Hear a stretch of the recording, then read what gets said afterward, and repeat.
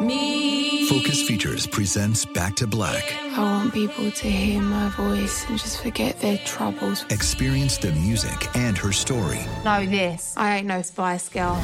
Like never before. That's my daughter. That's my Amy. On the big screen. I want to be remembered for just being me. Amy Winehouse, Back to Black. Directed by Sam Taylor Johnson. Rated R. Under 17, not a minute without parent. Only in theaters May 17th. This is your moment, your time to shine, your comeback. You're ready for the next step in your career, and you want an education employers respect. So you're not just going back to school, you're coming back with Purdue Global. Backed by Purdue University, one of the nation's most respected public universities, Purdue Global is built for people who bring their life experience into the online classroom. Purdue Global, Purdue's online university for working adults. Start your comeback today at purdueglobal.edu. When you buy Kroger brand products, you feel like you're winning. That's because they offer proven quality at lower than low prices. In fact, we guarantee that you and your family will love how Kroger brand products taste, or you get your money back. So next time you're shopping for the family, look for delicious Kroger brand products, because they'll make you all feel like you're winning. Shop now, in-store, or online. Kroger, fresh for everyone. Xfinity has free premium networks for everyone this month, no matter what kind of entertainment you love. Addicted to true crime? Catch killer cases and more spine-tingling shows on A&E Crime Central. Crave adventure? Explore Asian action movies on Hayya. Searching for something extreme? Check out skating, snowboarding, and more on Fuel TV Plus, the global home of action sports. And find crowd-pleasing bops on iHeartRadio's Hit Nation playlist. There's new free shows and movies to love every week. Say free this week in your Xfinity voice remote.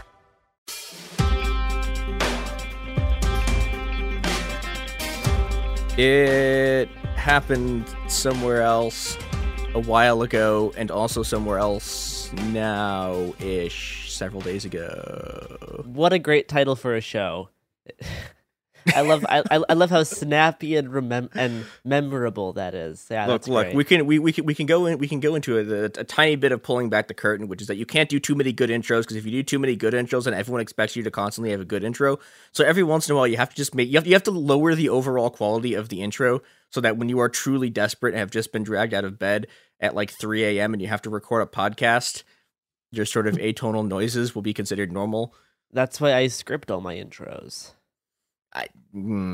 But I'm just built. Yeah, different. yes, you're built different. Exactly. So this is that could happen here.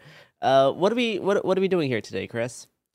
We are talking about.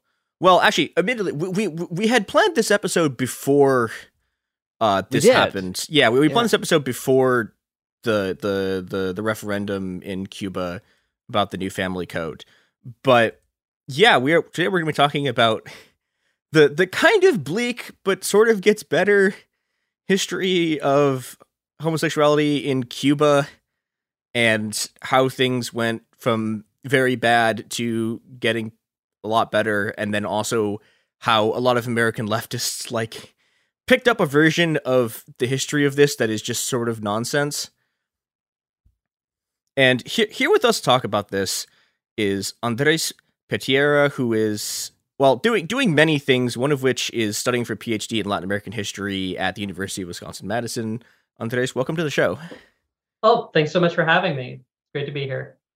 Yeah, Max, I'm excited to talk to you about this. So, okay, I guess the place that I want to start is I want to go back to the 60s.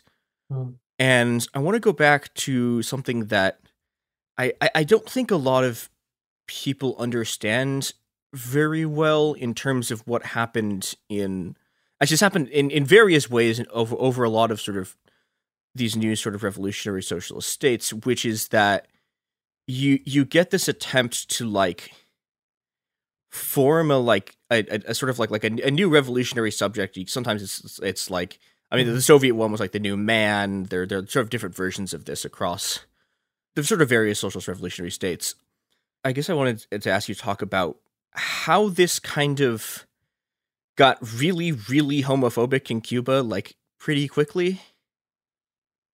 Yeah. So, I mean, and one of the interesting parts about the story in Cuba is that it actually is in part imported from the USSR and ideas in the USSR. And that's actually one of the connections which in the literature isn't, in the academic literature at least, isn't always that well explored, because Cubanists tend to be very insular. We don't really tend to learn Russian. I'm kind of crazy. I actually am learning Russian, but no. So there was obviously lots of homophobia, lots of lots of bigotry against LGBT people before 1959.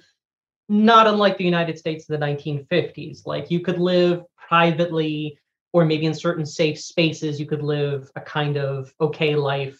But, it was definitely a very marginalized position, lots of bigotry and lots of personal danger, in addition to a lack of basic rights.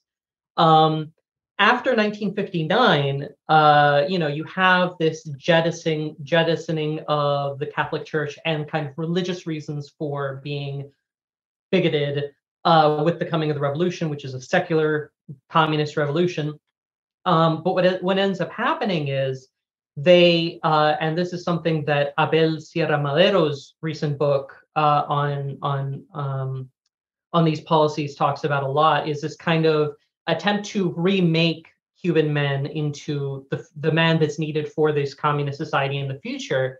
And as part of this, they engage in a sort of social hygiene. We don't want people who are lazy. We don't want people who are degenerate, bourgeois degeneracy, that kind of stuff. And within this, a persecution of people who are seen as either as gay or at least as soft. And they need to be made into real macho men for the revolution. And this started out in a very series of isolated things, right? You would have Virgilio Piñera who was a dramaturge. He was jailed, and he was being targeted because people wanted his house. And so if he was jailed and his belongings were separated from him, then someone could get to keep his apartment. That seems to be why he was originally targeted. And he was detained twice for basically walking while gay. That's how basically what the incident boils down to. He was walking effeminately, and he was detained by the police. And he was freed because he was an important person. He was, he had some protections. But then as the decade rolls on, as the 1960s roll on, that's 1960, 1 year after the revolution. 1965, you have the creation of a series of forced labor camps. And there's not really any way to get around that. We don't know exactly how many were sent there, but it seems to be in the thousands, maybe tens of thousands. We don't know because the government hasn't declassified that information. So it's still a conjecture, but it's not because people don't want to investigate the details.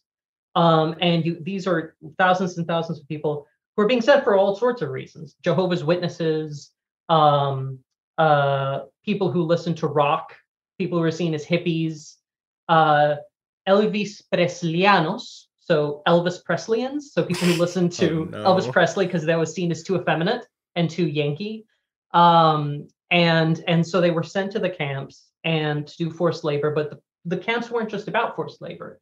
They were about remaking through labor these men into real men, because hard labor, proletarian labor, would remake their spirits and their ethics. And it's kind of not unlike what we're seeing in the 1960s in China, I think. There's a very explicit one of the things that's going on during the Cultural Revolution. Also, it's that they have this sort of re-education through labor thing that starts, and I've seen conflicting accounts of the extent to which people were directly targeted for being gay. It definitely did happen, and and you get a lot of this sort of same thing of these people are spiritually unpure, and they have to be re-educated, and they have to be sort of turned into proper subjects. And there's a lot of especially there's a lot of sort of there's a lot of people being forced to hold signs that say sodomite and shit. Yeah. Whoa. Which is, although funnily enough, and the weird part about this is that in the Chinese case, so the Cultural Revolution is not a great time to be gay, but there's also this thing. There's this thing kind of it's kind of like 1920s Berlin, where there is some really bad stuff that happens, but there's also this sort of there's a kind of general political chaos, So you can get away with some stuff too. There's another campaign in China it starts about 1983. Yeah, it's called the Strike Hard campaign. Mm-hmm.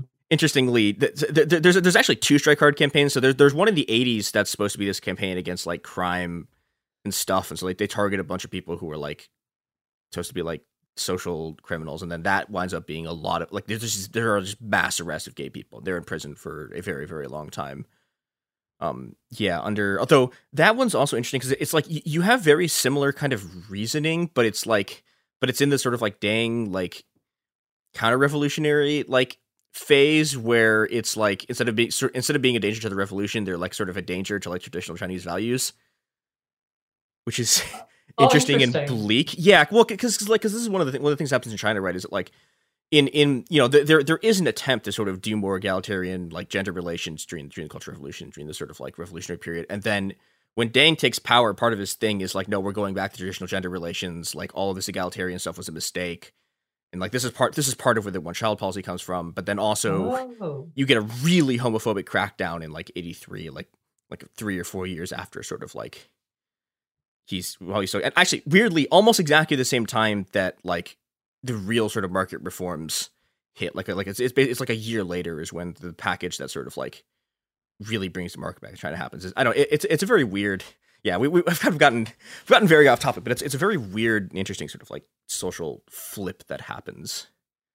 Yeah, for sure, and it definitely makes me want to read more about like China during this period. Yeah, well, I think it's interesting. Like the other thing that you were talking about earlier that is similar to me is I've talked to like queer people from Vietnam, and they have a very similar story about like I mean, there was homophobia before, but they have a very similar story to the Cuban story about how like there was a sort of importation of like Soviet homophobia, mm-hmm. and how that made everything like this starts happening in the 80s, and it gets just like significantly worse. Yeah, no, it's and in Cuba, what's it called? Like the whole idea that this is a form of bourgeois degeneracy, and the gayness is specifically bourgeois, was really surprising to me as I dug into this. Like there's comics, I in this thing I wrote, I include a couple of them, but it's basically like it's put up there with wanting to be in La Sociedad Libre, like free society in the West, and so the West is bourgeois. It's almost like reactionary. I mean, it is reactionary, but I mean, it's like a very weird mirror of like far right discourse, because it's like the degeneracy of the West. Meanwhile, here we have masculine values. I mean, you even see that type of rhetoric with we were talking about Alexander Dugin recently, and he exposes a lot of that type of stuff as well as someone who's a fascist writer who's pulled on some of like the national Bolshevik type stuff before. You can attack gayness as it's like a sign of liberalism in the West, as like this like almost like bourgeois tendency. Yeah, I forget who it was. There was someone on Twitter who was talking about there's like it's a very interesting thing with like in the US, like I don't know, like being like for a very, very long time. And still kind of now you get this, which is like being gay, like is like being queer is a sign of like you're a communist and you're like a degenerate communist, etc. And then you go to like Vietnam and it's like, oh yeah, this person's gay. They're a degenerate Western like kind of revolutionary, and it's like it's always the same. The actual sort of like homophobic thing is the same. It's just this like the signs are flipped of like what the other is and who you can accuse them of sort of having the values of. I wonder if the unifying factor here is, and this is something I'm thinking about a lot because of Abel Sierra Madero's book, which is that queerness as a disease. Yeah, definitely. An illness. And so like that, so it allows you to glomp onto it anything you don't like from your own ideological prism.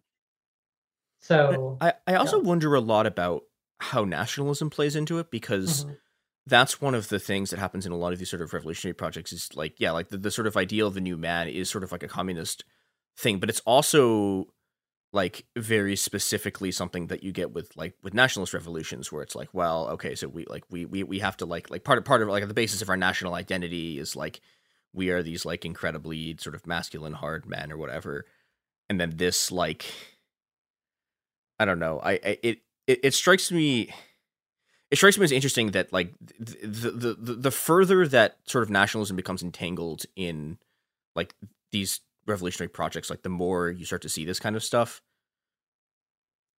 Yeah, and definitely part of this is nationalism, because it's not just homophobia in Cuba in this context in the 60s. It's not just homophobia for the sake of homophobia, though there is that too. But it's also that I don't think Fidel Castro is entirely lying when he says that it was part of the need to mobilize as much of society as possible for the economy. What's happening in Cuba in the 1960s is basically the economy is going into a meltdown. The economic policies that they're enacting have not been working.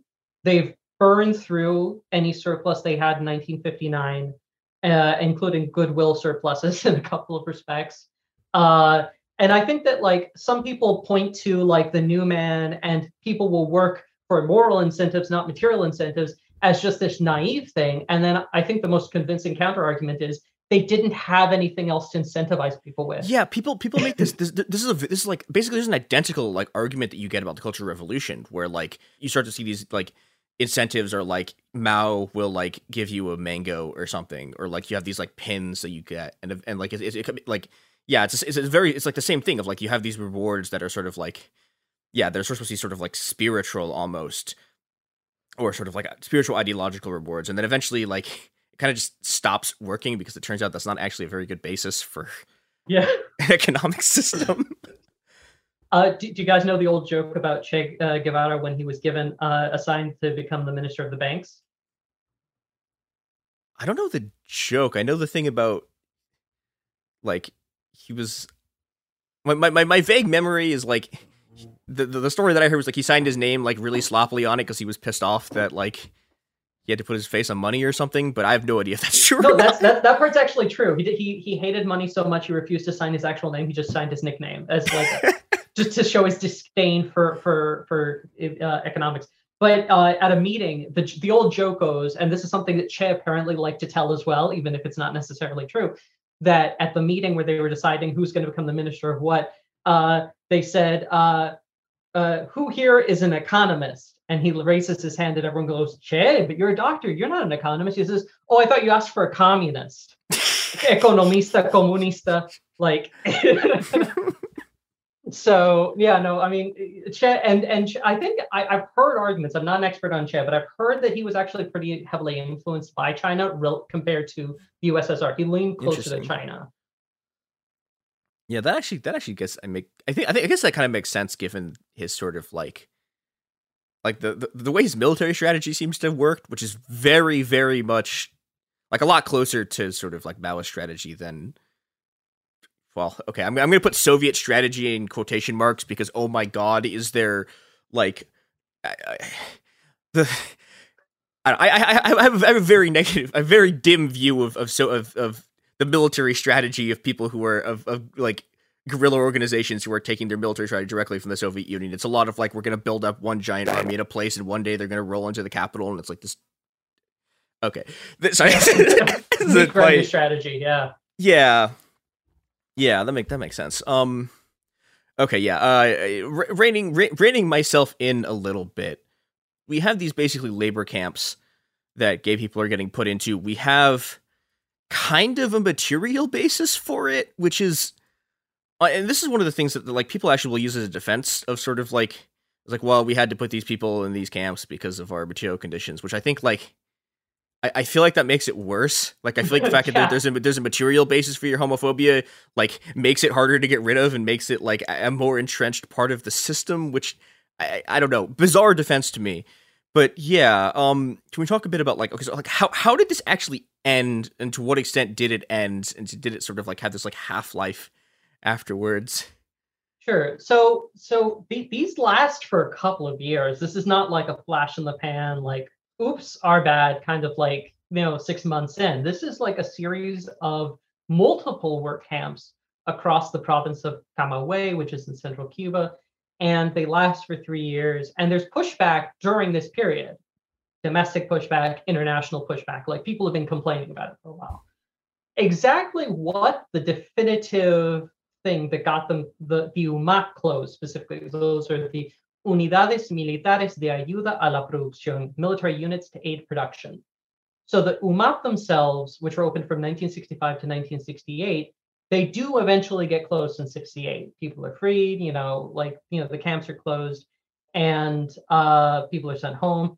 And there are varying stories. I have looked through, tried to trace as many stories as I can get. And even people who were participants have different stories. So I remember Carlos Franchi, who was one opposition figure. He has one story that centers himself in the closure. Other stories say that it was the international pressure. Other stories say that it was the Writers and Artists Union, the official one, the state one, the UNIAC, which filed enough complaints, and that convinced Fidel to get it closed down. That anecdote is actually from Matt Iglesias' dad, Jose Iglesias, who wrote about really? this. I didn't know he was his dad. Huh. Yeah. Oh, sorry, his grandfather. Okay. His communist grandfather. But he who wrote a book about the 60s. He's an interesting guy. But anyway, so the camps get closed one way or another, and I don't think we're gonna ever know the definitive answer until there's actual declassification. But they're closed. But the thing is, while the camps get closed, we have reports from different people, including some of the sources that are used as apologia for the UMAP, saying, wait, social disgrace units keep existing well into the early 1970s. And so we do have sporadic reports of things like this happening, where seminarists are sent to religious people for being atheists, for not being atheists. Gay people are being sent. Other people, marihuaneros, so people who smoke pot, anyone who's seen as not conforming into this ideal new man, you're sent there, and the labor is supposed to reform you. And that's a key part of this. It's not just labor as punishment, it's labor as ideological reform. There's even some of the people in one camp say that there was a sign that says, El trabajo os hará hombres, work will make you men. Jesus. Oh. Oh no. Yeah. Work will set you free. Yeah. It's so the camps do seem to continue. And it definitely seems to be the case that gay people do continue to be arrested for being gay, even though the intensity of this does die down by the 1970s. There's something pretty bad that also happens in the 1970s, but it's a slightly different project. It's not as centered on forced labor. So. Yeah, and I guess so. The thing that you wrote this piece about that I should actually probably mention, that is one of the things we're talking about, is you wrote a very long piece about called Factually Based, which is about sort of the kind of mythology that developed in the US about how these camps were closed and the sort of apologia around it. And a lot of this is based on Leslie Feinberg, which is depressing in a lot. So Leslie Feinberg, people who don't know, is one of the most important trans authors ever. Wrote Stone Butch Blues, which is if you've ever been in any sort of queer or trans scene, you probably know about or possibly have read. And she wrote not a great account of this. Yeah, do you want to talk a bit about what this was and how people have sort of used it in different ways? Sure. So for years I heard arguments from this book, and I didn't know they were from this. I just saw people sharing online and thinking, where the hell are people getting this? This is not true. And eventually I find out that it dates back to this book called Rainbow Solidarity in Defense of Cuba by Leslie Feinberg. It was written mid to late 2000s. Really, it's not a book. It's a compilation of articles which Feinberg wrote as part of the Lavender and Red series for this Workers' World newspaper, which is this Marciite sect, which Feinberg seems to have been a part of. Real weirdos. Those people They have positions that are like bizarre, even by the standards of like modern tankies. Like they're like these are people who are like hardline on defending the Derg in Ethiopia, which is like stuff that's weird enough that like most modern like hardline ideological Stalinists don't know what this don't even know what this is or won't defend it because it's like most Ethiopian Marxists are like, this was fucked. Like it's. Yeah. Also, this is the other thing about these guys is, so if you know about the PSL, the Party of Socialism and Liberation, they emerged from a split with the WWP. Yeah, because the WWP was too moderate or something. Yeah, right? my memory of it was a split about whether or not you should take money from North Korea. I don't know. I don't know if that's 100% true. That's my memory of the last time I read about it. So these are who these guys are. Yeah. No. I mean, there's a reason that PSL and WWP seem to have very similar lines. So anyway, I finally get this book. I order it secondhand, so I'm not giving anyone royalties. And I get the book, and it starts like arguing, trying to defend the track record of the revolution. And really, it's like basically it seems that this book and an article that came out before any of Feinberg's articles, an article by John Hilson in the early 2000s, are kind of a response to how LGBT rights were treated in the mainstream in like the United States was shifting. There was less homophobia, movement towards more recognition of rights in the 2000s. And in that context, Cuba's track record on LGBT rights, which is pretty bad, was getting hammered. And so they're writing this as a response to that. And Feinberg warns in the introduction, don't expect a criticism of Cuba in this book. It's factually based, but, and I put it in quotes, factually based, but, it's factually based, but it's, it's basically meant as counter propaganda to the criticisms. And the section that everyone quotes, I mean, the book isn't that long. I think it's like 100 pages. I have it over here. It's like 100 pages long. It's all these different articles. The section that most people quote is actually like 2 or 3 pages. It's this very short section on the UMAP. And Feinberg talks about the UMAP and cites basically 3 people to talk about it. Basically, one of the sources is Ignacio Ramonet, who is this foreign journalist who interviews Fidel and gave Fidel the opportunity to give these explanations and defenses of his policies, where basically Fidel defends it as part of the necessity of mobilizing the entire country in the face of the crisis that it felt that was facing in the 1960s from the United States. So it needed to mobilize everyone. It was part of economic mobilization. And it was almost a favor to gay people because they couldn't go into the military because there was too much homophobia in the military. So they almost did them a favor by sending them off to do labor that wasn't with the military in these nice little, economic productive units. And then, there was some use, there was some stuff, so we shut them down. And this is before Fidel actually admitted that there was persecution of LGBT people in Cuba under his watch, which comes in like a 2010 interview. So this is like his version of things right before then, and that's what Feinberg cites. Another of the sources is Cardenal, Ernesto Cardenal, who I'm happy to expand on him, but the short version is that Ernesto Cardenal is going around Cuba in 1970 and 1971 for 2 short trips, and he's just basically writing down everything and anything people tell him. Some of it's very critical, some of it's very supportive. He's not actually claiming anything is factual. He's saying, I am in Cuba, this is what people are telling me, make up your own minds. Like that is his stance, but it's presented as this, it's not critically analyzed at all. And it's these 2 separate stories. One of them is that 100 communist youth members infiltrated the camps on hearing that there were abuses there. And they wrote reports saying that there were abuses, so the camps were shut down. And then there's this separate story, also sourced to Cardenal by Feinberg, that Fidel personally infiltrates the camps incognito. And then there was this guard who was going to cut the cord on his hammock to wake him up and force him to work. And Fidel revealed himself. And almost like, why dost thou persecute me, Saul, kind of deal.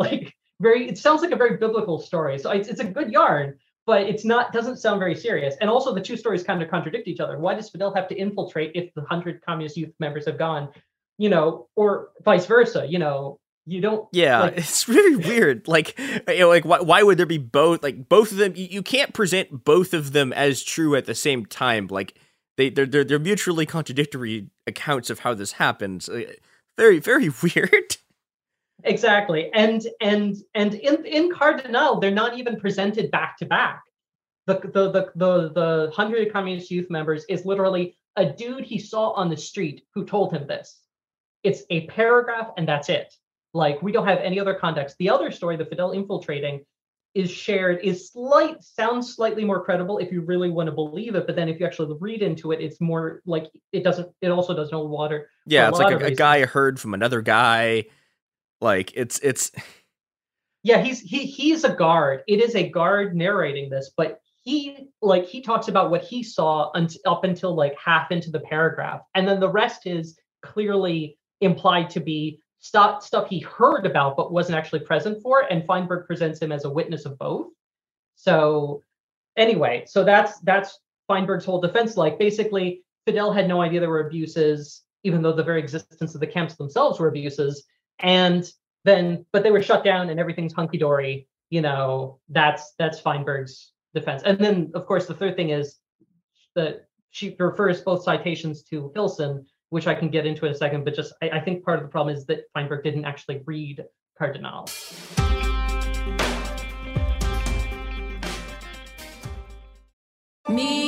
Focus Features presents Back to Black. I want people to hear my voice and just forget their troubles. Experience the music and her story. Know this, I ain't no Spice Girl. Like never before. That's my daughter. That's my Amy. On the big screen. I want to be remembered for just being me. Amy Winehouse, Back to Black, directed by Sam Taylor Johnson. Rated R, under 17, not a minute without parent. Only in theaters May 17th. This is it. Your moment. This is your time to make your comeback with Purdue Global. When you come back with a Purdue Global degree, you create opportunity for yourself, your family, and your future. It's a degree you can be proud of, a degree that employers will trust and respect. Purdue Global offers working adults like you over 175 flexible degree programs to meet your specific career goals. These include associate, bachelor's, master's, and doctoral degrees and certificates. Purdue Global degree programs range from nursing to business to communication and more. Whatever your interest, we have the degree that will move you forward. You have the knowledge, you have the experience. Now it's time to get credit for the work you've done and earn the recognition you deserve with Purdue Global, Purdue's online university for working adults. You know you're worth it. We do too. So don't wait another second to get the degree that will take your career to the next level. Start your comeback today at purdueglobal.edu. Xfinity has free premium networks for everyone this month, no matter what kind of entertainment you love. Addicted to true crime? Catch killer cases and more spine-tingling shows on A&E Crime Central. Crave adventure? Explore Asian action movies on Hi-YAH. Searching for something extreme? Check out skating, snowboarding, and more on Fuel TV Plus, the global home of action sports. And find crowd-pleasing bops on iHeartRadio's Hit Nation playlist. There's new free shows and movies to love every week. Say free this week in your Xfinity voice remote. Live Nation presents Concert Week. Now through May 14th, get $25 tickets to over 5,000 shows. That's up to 75% off a summer full of your favorite artists like 21 Savage, Alanis Morissette, Cage the Elephant, Celeste Barber, Dierks Bentley, Fade, Hootie and the Blowfish, Janet Jackson, Kids Bop Kids, Meghan Trainor, Bissell Pluma, Sarah McLachlan. Get tickets to more than 5,000 summer shows for just $25. Until now through May 14th. Visit LiveNation.com/Concert Week to learn more and plan your summer with Sean Paul, Sum 41, 30 Seconds to Mars, and Two Door Cinema Club. Yeah, so Hilson is another activist. I'm not sure if he's LGBT. I'm not like that part I'm less clear on. But he was another activist. He died very early in the 2000s, I think, from cancer. But he wrote an article that cites Cardinal and cites both sections that Feinberg later cites, and not more, not less.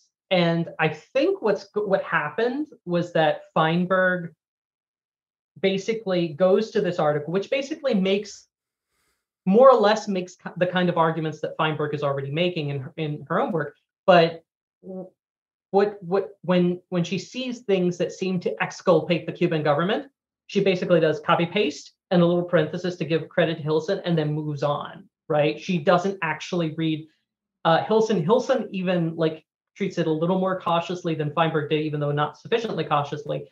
And I think that explains why, and at least this is a generous interpretation, Feinberg doesn't actually address the fact that in her own exculpatory source, there's talk of other camps.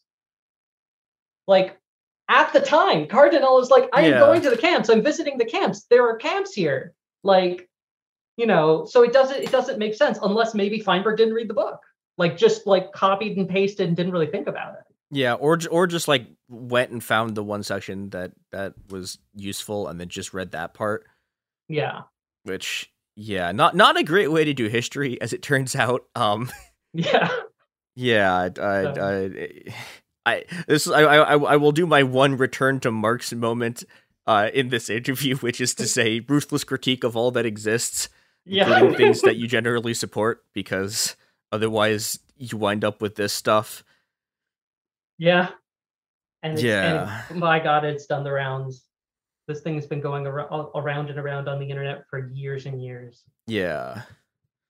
And I guess we should also say that, like, this is the thing that happens with like any like every one of these, like every one of the socialist countries we've been talking about. Like, you will get people who basically are like, hey, look at this bad thing. But people who are like, I don't know, you get like Cuban right wingers who are like also unbelievably homophobic, who suddenly like discover a passion for gay rights because hey, look at these abuses, and it's like, it's, I don't know, it sucks. And I think it genuinely is a part of the reason why this version becomes like a memory that like this, for these sort of versions of the story, which like don't are not like really credible, like become sort of entrenched in the sort of like socialist memory of this period in the US, because it's like, well, okay, so on the one hand you have a bunch of sort of like incredible fanatical right wingers talking about what was going on, and then you have like, hey, here's another story from a socialist, and it's like, well, we're going to believe the socialist version. It's like, well, neither of these people, like, none, like, but both of these groups like have an incredibly clear agenda going into what they're doing, and so you have to sort of like actually sift through the stuff yourself. Otherwise, you wind up with very, very weird and distorted histories. Yeah, and people just really want to believe it. I mean, I think that's my conclusion. Like, when I was originally researching for this, I was pissed. Like, I was like, these are just not true. How could someone publish this? I was really angry. And I kept trying to write that, like a piece based on that. And I kept stopping. I'm like, this is not the right approach. This is not the right, like, I kept stopping myself. And then I finally was like, try to, put myself in Feinberg's shoes. If I was, really loved, if I was like as enamored as Feinberg was of everyone and everything involved in the Cuban Revolution, and at the same time, a member of a persecuted group, right? And I really wanted to square this circle, like, and I saw something to let me do that, I would probably also just glamp onto it and just not really try not think about it too much, for the same reason, right? Our defenses are low when it's something we want to believe. Yeah, and this is there is an enormous amount of stuff that just sort of people, I mean, just everyone has a bunch of stuff that they believe because they want it to be true. Like, it's not like we're being hard on the socialists here, but like, I don't know, like, this is why half the people who believe Q shit believe it, right? Like, it's the thing they want to believe, and the thing they sort of have to believe for the ideology to function. So it's like, it's not like, I don't know, like, it's not that much different than like in Paul Wolfowitz like still thinking the Iraq War worked or something, right? Like, it's the thing you have to believe in order to not like have to sort of process the complications of what you're supporting. Yeah. So I think, the other thing I want to talk about, sort of moving past this, is about the stuff that's been happening recently and about how stuff got better in Cuba, because this is this is one of the places where like things actually did genuinely get a lot better than like it was, and I want to talk a bit about like how that happened before we get to sort of the stuff that's been happening in the last like week or so. Yeah. And you know, I'm happy to get into happier territory. Yeah, because it sucks. Like, yeah, like, oh god, it's definitely doomer stuff to always think about the 60s. So after the 60s, it did it was pretty bad in the 1970s too. There was a purge of education and culture of anyone LGBT or suspected of being LGBT, because the idea is that they would recruit and influence and corrupt the minors and blah blah blah blah blah blah. Oh, where have we heard this before? Yeah. Someone can probably do an article comparing the Culture and Education Congress in '71 in Cuba with policies in the United States right now. Yeah. But then things start to get better in the 1980s a little bit. Like the throttle's pulled back. It's not great, but it's, you know, it's not as terrible as it was. And then from the late 1980s into the 1990s, we really start to see a sea change, both in terms of popular culture and in terms of of state policy. And of course, they're intertwined because who allows films to be put on in theaters? The state. They own all the theaters. So, in terms of culture, I actually know one of the people who had played a key role in this, which is Cenel Paz. And Cenel Paz is this writer from a small town in Cuba, a small village, and he goes to Havana. He's a writer and artist, and he wrote this short story about this platonic relationship between a patriotic gay man and a patriotic Cuban heterosexual member of the communist youth who develop a respect for each other. And it's like, even though like the gay man is alienated from state policies because of the persecution of LGBT people, he actually knows a lot more about history and culture in Cuba than the heterosexual guy who's rah revolution, but doesn't actually know like all these important writers and artists and things like that are also important for Cuban national identity. That when that was first read in the Casa de las Americas, which is like this huge building for Cuban culture, people wept just openly. And then it was made into a movie called Fresas y Chocolate, so strawberry and chocolate. I can explain the title if you want, but basically it's the same story. It's expanded a bit because the original was a short story. And you can actually get it in the United States. I think Paramount bought the rights for distribution. Fox may have bought the rights. I don't know. But it came out in like 1993, and it was a big turning point for public perception, right? I actually have a friend of mine who knows the author. He was stopped at his building, and the wife of a colonel who lives in his building says, "My husband wants to see you." My friend's like, "What would you make? What did I do?" He goes up to the colonel's house. The colonel says, "Sit. You want coffee or anything?" The guy says, my friend says, "No." And the colonel says, "Okay, explain to me this film that's come out recently," because the colonel wasn't going to see it in theaters. Then my friend explains the movie. And the guy says, no, explain everything. So basically, my friend does a scene-by-scene synopsis from memory. And after like an hour and change in this guy's house, the colonel's just sitting there, not saying anything. He said, "If I'd understood this and seen this earlier, things might have been different." Oh, it's it's a huge turning point culturally. And then politically, you also have Mariela Castro. So Mariela Castro is daughter of Raul Castro, so niece of Fidel. And she, from within the government, using her position of privilege, really starts to push for better LGBT policies towards LGBT people and better, laws and rights. And she, at the head of the CENESEX, which is the National Center for Sex Education, she really starts to spearhead an improvement. And we start to see in the 1990s and 2000s, not just a pulling back of persecution, at least official persecution. You can still have informal persecution at the level of jobs. But you also start to see things like trans people can have gender affirming surgery backed by the state, free of cost, like all these sorts of different protections and policies. Like the CENESEX will, if there's like a homophobic incident at a school, they can send out somebody to give a talk and say, this is why persecuting someone for their gender identity or their sexual orientation is wrong. But you really see a shift in the position of the state. And that's not just Mariela. I don't want to make it about Mariela. But behind her is, of course, all these LGBT people who would not be in the position to demand this for themselves.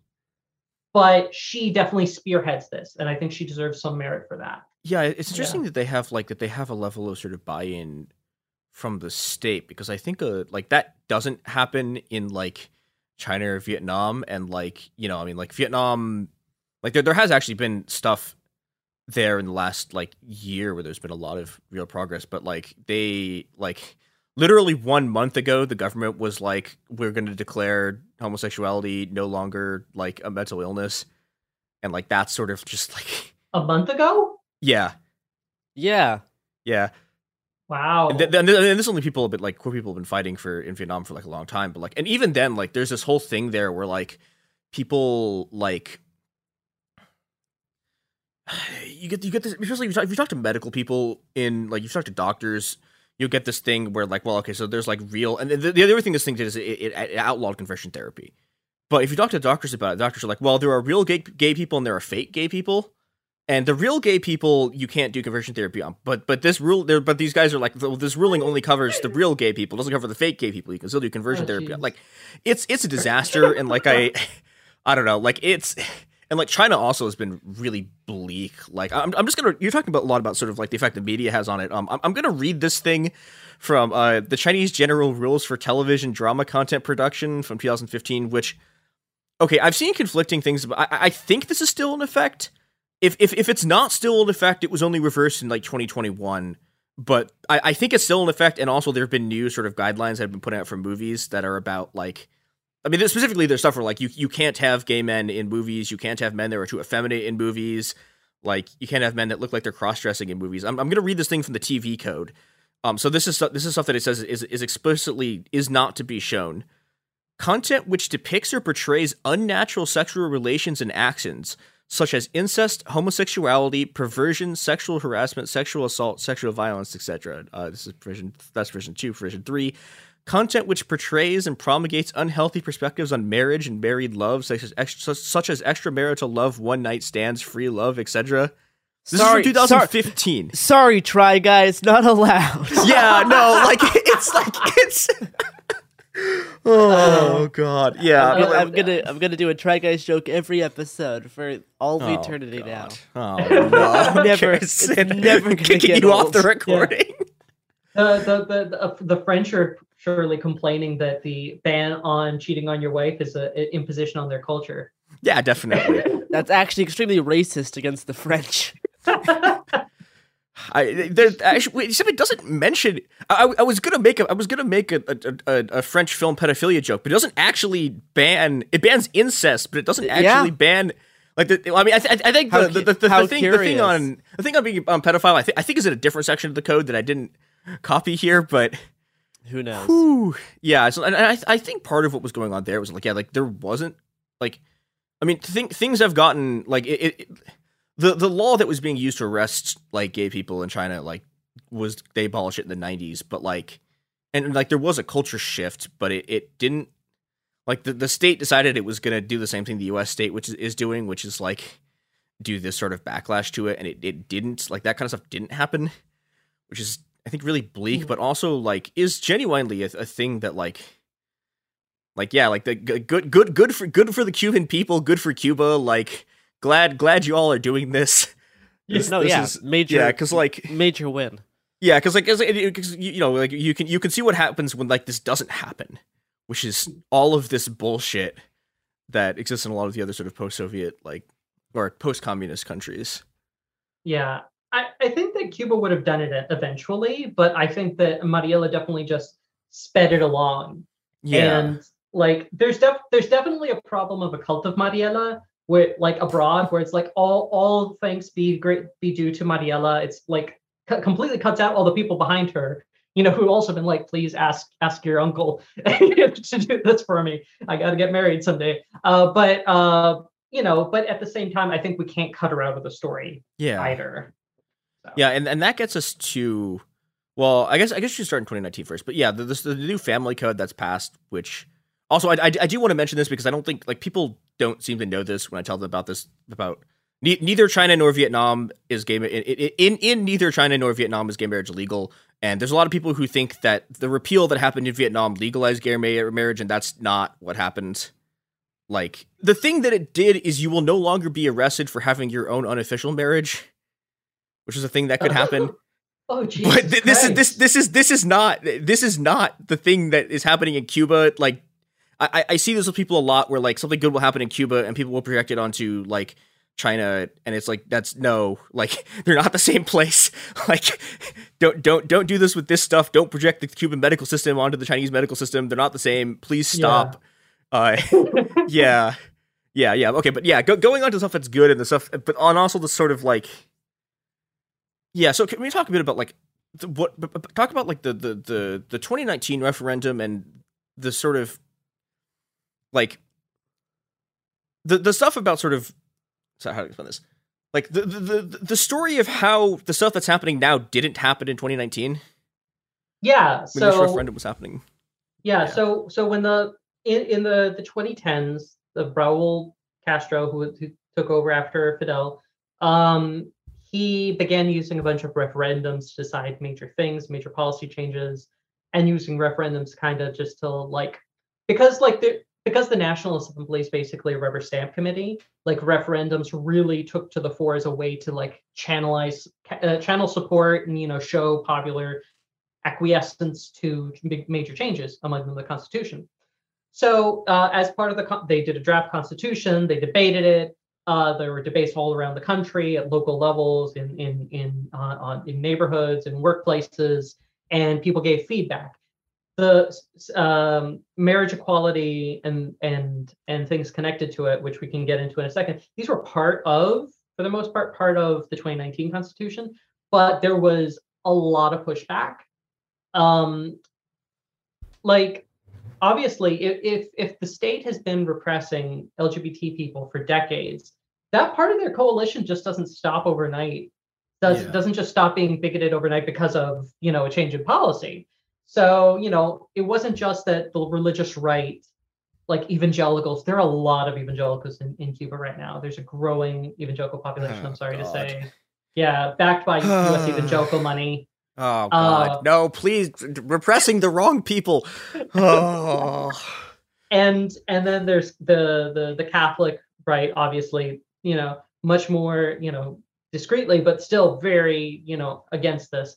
And there was enough pushback that the government was worried that I don't know if they were worried that the referendum would fail entirely, but it did seem like they were worried that it would lower the voting percentage in favor of the new Constitution enough that it would hurt the new Constitution's legitimacy or something. So they decided to carve off the more controversial parts about the LGBT rights and basically carve them off, push them into a referendum on the family code, which so all the new laws based on the new Constitution, all the new laws governing family law, and punt that down the road indefinitely. And so what's happening now, what just happened, is the culmination of this referendum that they punted down the road in 2019. The 2019 Constitution was passed with something like 90% approval, and this was just kind of left on the to-do list. And then with the current crisis in Cuba, I mean, like there's a couple ways to read this, but I think one of the most obvious is that the Cuban government needed a win. And this was an easy win they could actually deliver in an age of extreme scarcity and rolling blackouts. It's like, we can just at least deliver on this promise. And they did. So.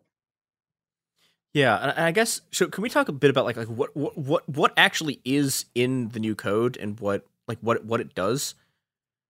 Yeah, so it does a bunch of pretty cool things. It legalizes same-sex marriage, which is great for a lot of people. Yeah. Not just because, not just because of the principle of it, but also things like, okay, you're separating from your partner, but everything is under your partner's name. You're not never legally married. What are your rights? Blah, blah, blah, blah, blah. So you like for separation, for immigration, if you're trying to immigrate and you're not married to your spouse, if you're trying to inheritance, all these kinds of things, this is like important in concrete material ways. It legalizes adoption by same-sex couples, which is also pretty cool. Yeah, that was not allowed at all before. Sucks that it wasn't before. Glad you can now do that. That's good. Hopefully we can still continue to do that here for like a few more years at least. Like, yeah. It legalizes surrogacy, and same-sex couples can use surrogacy now, although on a not-for-profit basis, and that's specific. I'm not an expert on whether or not it is the best policy to have it as only not-for-profit. I know that there's a lot of debate over it, but the law says not-for-profit only for surrogacy, but that's still another option for people in addition to adoption. It expands civil unions to be much more inclusive. They're called uniones de hecho in Spanish. So now they are much more inclusive, and also, you don't have to get married. You can get a civil union if you want. Can we explain what that is? Because that was there was a whole thing in the U.S. like in the 2000s about like, oh, like you could do civil, like there was a period where it was like there were a lot of places you could get civil unions, but you couldn't get married. So can you explain what a civil union is? Because I think that's a thing that like a lot of our audience probably isn't going to like remember when that was a thing anyone talked about. Sure. I mean, like I'm not a lawyer. So yeah. my understanding is it is a way to recognize your basically partners. You have some rights, and it helps with some issues of like, I think it also varies country to country, but it's basically like a step down from the full commitment of marriage, is my understanding. Sorry, that's less. No, yeah, no, like that was my understanding of it. It was like in the U.S., it was this whole thing of like, well, you can have civil unions, so you don't need to be married, and then people were like, no, because it doesn't give you the sort of full suite of like rights and stuff, but it gives you some things. Which I'm glad Cuba's doing. Like, no, you can do both of these things. And then wasn't there something about like yeah, there were changes to like what, like changes to what can be recognized as a family? That is the part that I've seen the most. Like, I have read a bunch about this, and I still feel like this is something that's not entirely clear what this is going to look like in practice. So basically, it expands the legal definition of what can constitute as a family unit to be less focused on blood ties and more focused on affective ties, so love, affection, caring for each other. So that, for example, let's say, I think like the big hypothetical that was held up was like grandparents. So like if the parents aren't around, but in practice, these people are the ones that raise you, for legal stuff that has to do with kids and family law, like we can consider this a family unit, is my understanding. It's still really murky, and it's not really helping me feel like the things I've read on this also seem to be kind of like here's an explanation. I'm like, that doesn't really help me understand this at all. Yeah. So it is a little, and I've seen people running about this as like, Cuban government has abolished the family, hooray! And I'm like, did it? Yeah, from everything I've read about it, it seems like it's not that they've abolished the family; it's that they've allowed you to change what a family is in the eyes of the state, which is not the same thing. Right. Like it's like giving you more wiggle room. Yeah. Is my understanding. But again, it's one of those things where I feel like everyone who I've seen running with it has run with a completely different, very triumphalist explanation that are sometimes mutually contradictory. And I'm like, I'd like to see what this actually looks like in practice and like seeing the effects better. Because it's an under-discussed dynamic of it, because like what most people abroad were looking at was like same-sex marriage. So that was less discussed. But I mean, it seems to be positive. The thing that caused more controversy on the island was there was a shift to patria potestad, which is paternal rights, basically parental rights, right? And basically the idea is to switch the child from merely being a subject of their parents' will. In theory, they have more rights and are a subject on their own, even if they're just a kid, That's to try and genuinely cool. Yeah, to like prevent things like corporal punishment and things like that. You can't beat your kids, which also seems like a positive change. Yeah. I mean, would love more of that in the U.S. to just like absolutely clobber the like parental rights people, because oh my fucking, they are going to kill us all.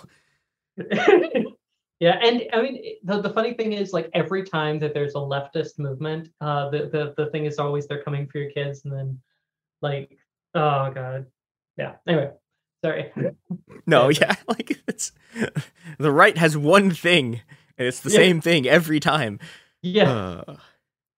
Those are the kind of the big things that the referendum does.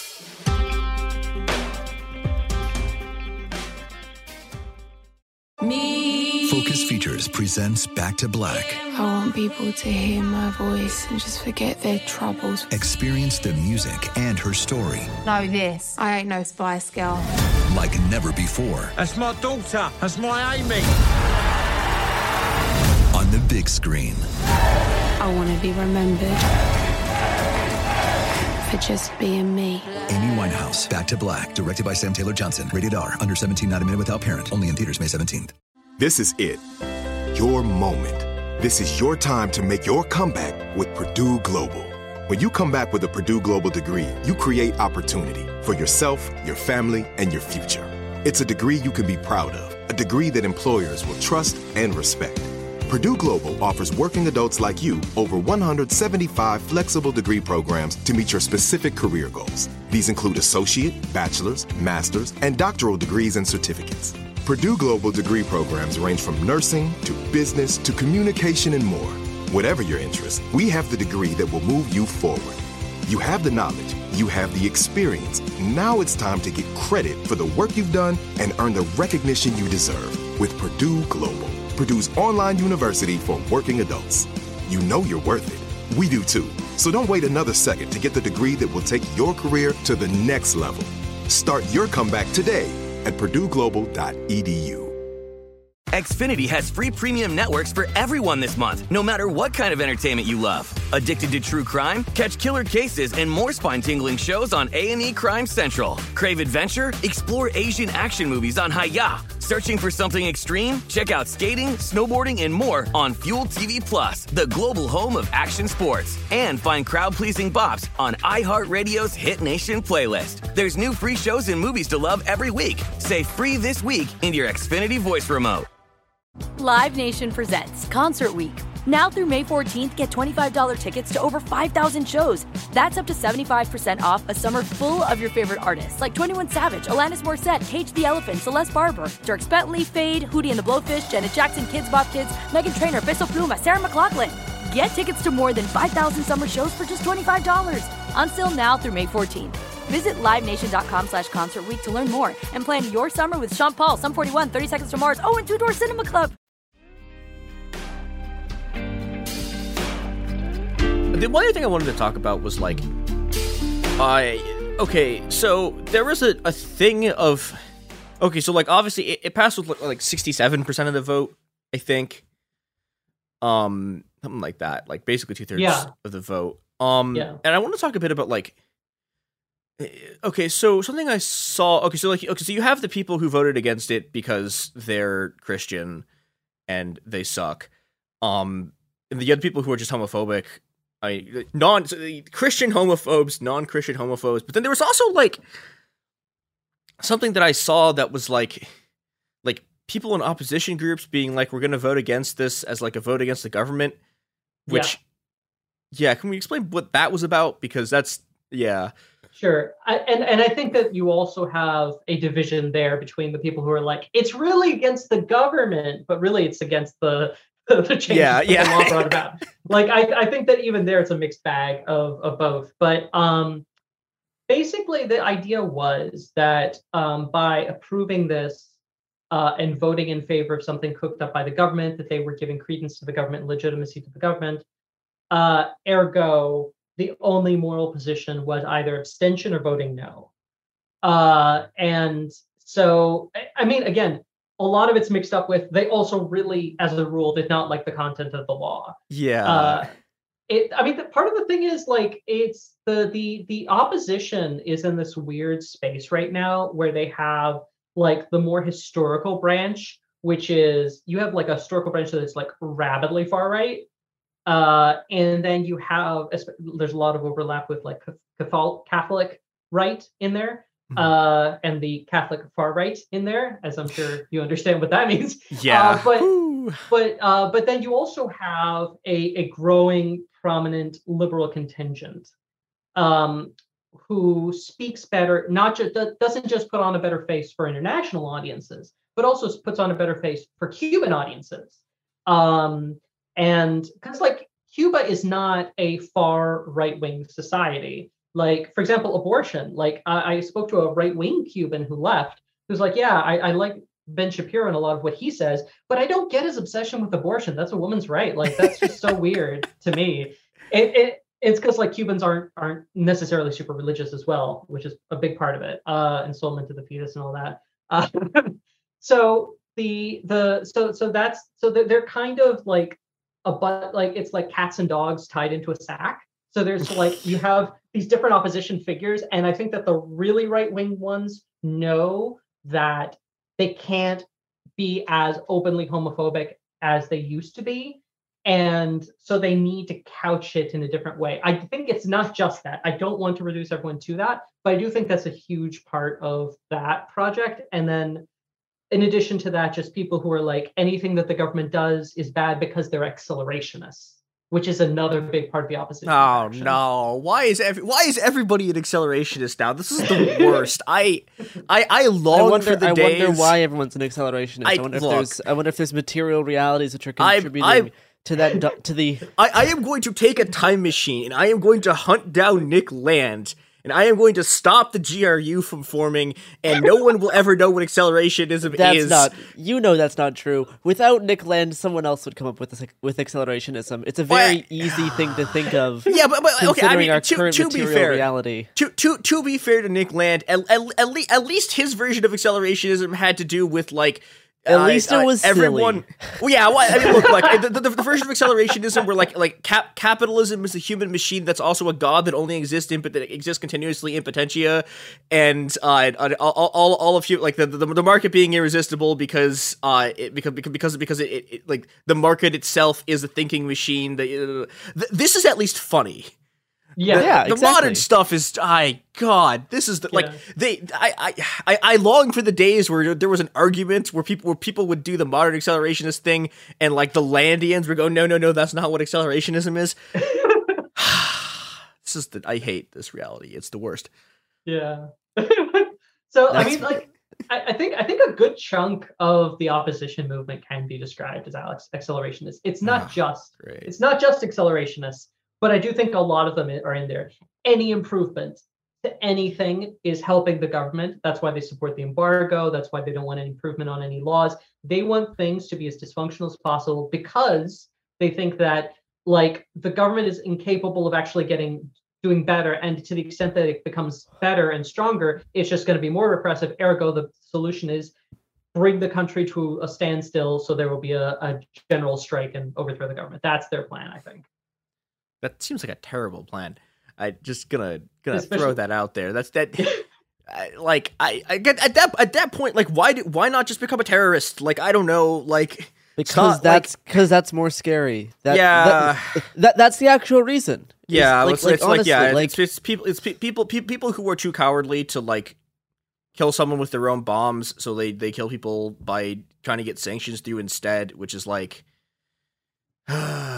No, although there have been terrorists. There was the José Carriles. He put a frag bomb in a Cuban hotel and killed an Italian tourist.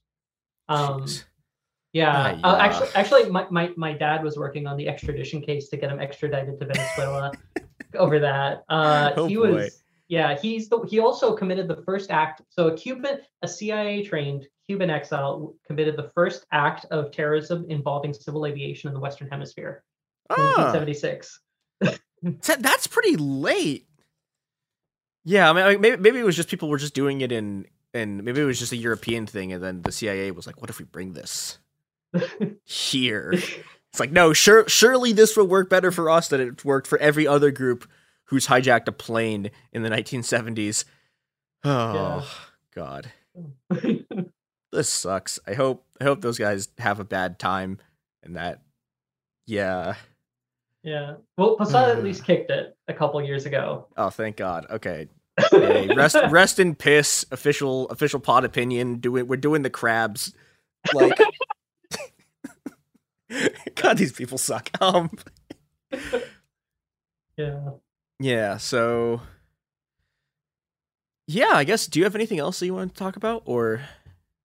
I think that's it. Just thanks a lot for having me on. It was great to be on. Thanks for coming on. Queer rights, good. Not doing them, bad. Don't kill people with sanctions. Yeah, definitely. The embargo has been an utter failure at everything other than increasing human misery. Yeah, fuck that. Like, yeah, and I guess, one last thing. Do you have stuff you want to plug? Oh, sure. That's a very good and generous point.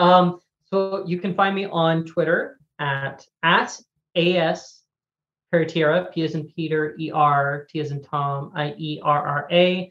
I also have a podcast, which is linked in my bio. I'm doing a history of Cuba as an academic, but writing for a more popular audience. And we're going we start with the indigenous people. We don't just jump over them. And I'm currently working on Columbus. And then let's see. And I also have a Substack called Sin Embargo, SIN, and then the word embargo. So yeah, and that's without embargo. If my vague Spanish is okay. Yes, it means without embargo, but it also sounds like Sin Embargo, which is I feel like would be a cool band name. So yeah.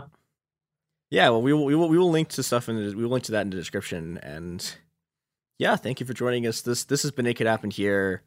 Make bad things happen to homophobes and get good things to happen. It Could Happen Here is a production of Cool Zone Media. For more podcasts from Cool Zone Media, visit our website, coolzonemedia.com, or check us out on the iHeartRadio app, Apple Podcasts, or wherever you listen to podcasts. You can find sources for It Could Happen Here updated monthly at coolzonemedia.com/sources. Thanks for listening. Become a part of the fast-growing health and wellness industry with an education from Trinity School of Natural Health. Trinity graduates can empower their communities through natural health principles and techniques, whether they go into practice to guide others toward their wellness goals or open a store to sell their favorite health products. Trinity grads are equipped to change lives with 19 online programs and flexibility to fit your busy schedule, including the popular Certified Natural Health Professional. You can get the training that helps you turn your passion into a career. And here's the best part. You can earn the certification in less than a year. From herbology to naturopathy and health coaching, Trinity allows you to make a meaningful difference by helping others live healthier, happier lives. Don't wait any longer to pursue your passion for natural health. Enroll today at trinityschool.org. That's trinityschool.org. Xfinity has free premium networks for everyone this month, no matter what kind of entertainment you love. Addicted to true crime? Catch killer cases and more spine-tingling shows on A&E Crime Central. Crave adventure? Explore Asian action movies on Hi-YAH. Searching for something extreme? Check out skating, snowboarding, and more on Fuel TV Plus, the global home of action sports. And find crowd-pleasing bops on iHeartRadio's Hit Nation playlist. There's new free shows and movies to love every week. Say free this week in your Xfinity voice remote. Live Nation presents Concert Week. Now through May 14th, get $25 tickets to over 5,000 shows. That's up to 75% off a summer full of your favorite artists like 21 Savage, Alanis Morissette, Cage the Elephant, Celeste Barber, Dierks Bentley, Fade, Hootie and the Blowfish, Janet Jackson, Kids Bop Kids, Meghan Trainor, Peso Pluma, Sarah McLachlan. Get tickets to more than 5,000 summer shows for just $25. Until now through May 14th. Visit LiveNation.com/Concert Week to learn more and plan your summer with Sean Paul, Sum 41, 30 Seconds to Mars, and Two Door Cinema Club. With every CBD product claiming to do something different, it's nearly impossible to decide what's best for you. Lazarus Naturals pioneered the farm-to-front-door model of transparency, where they handle each step of the production process to ensure quality, potency, and consistency. Scannable labels allow you to see the test results of your hemp batch so you can be confident in the safety and quality. Visit LazarusNaturals.com today.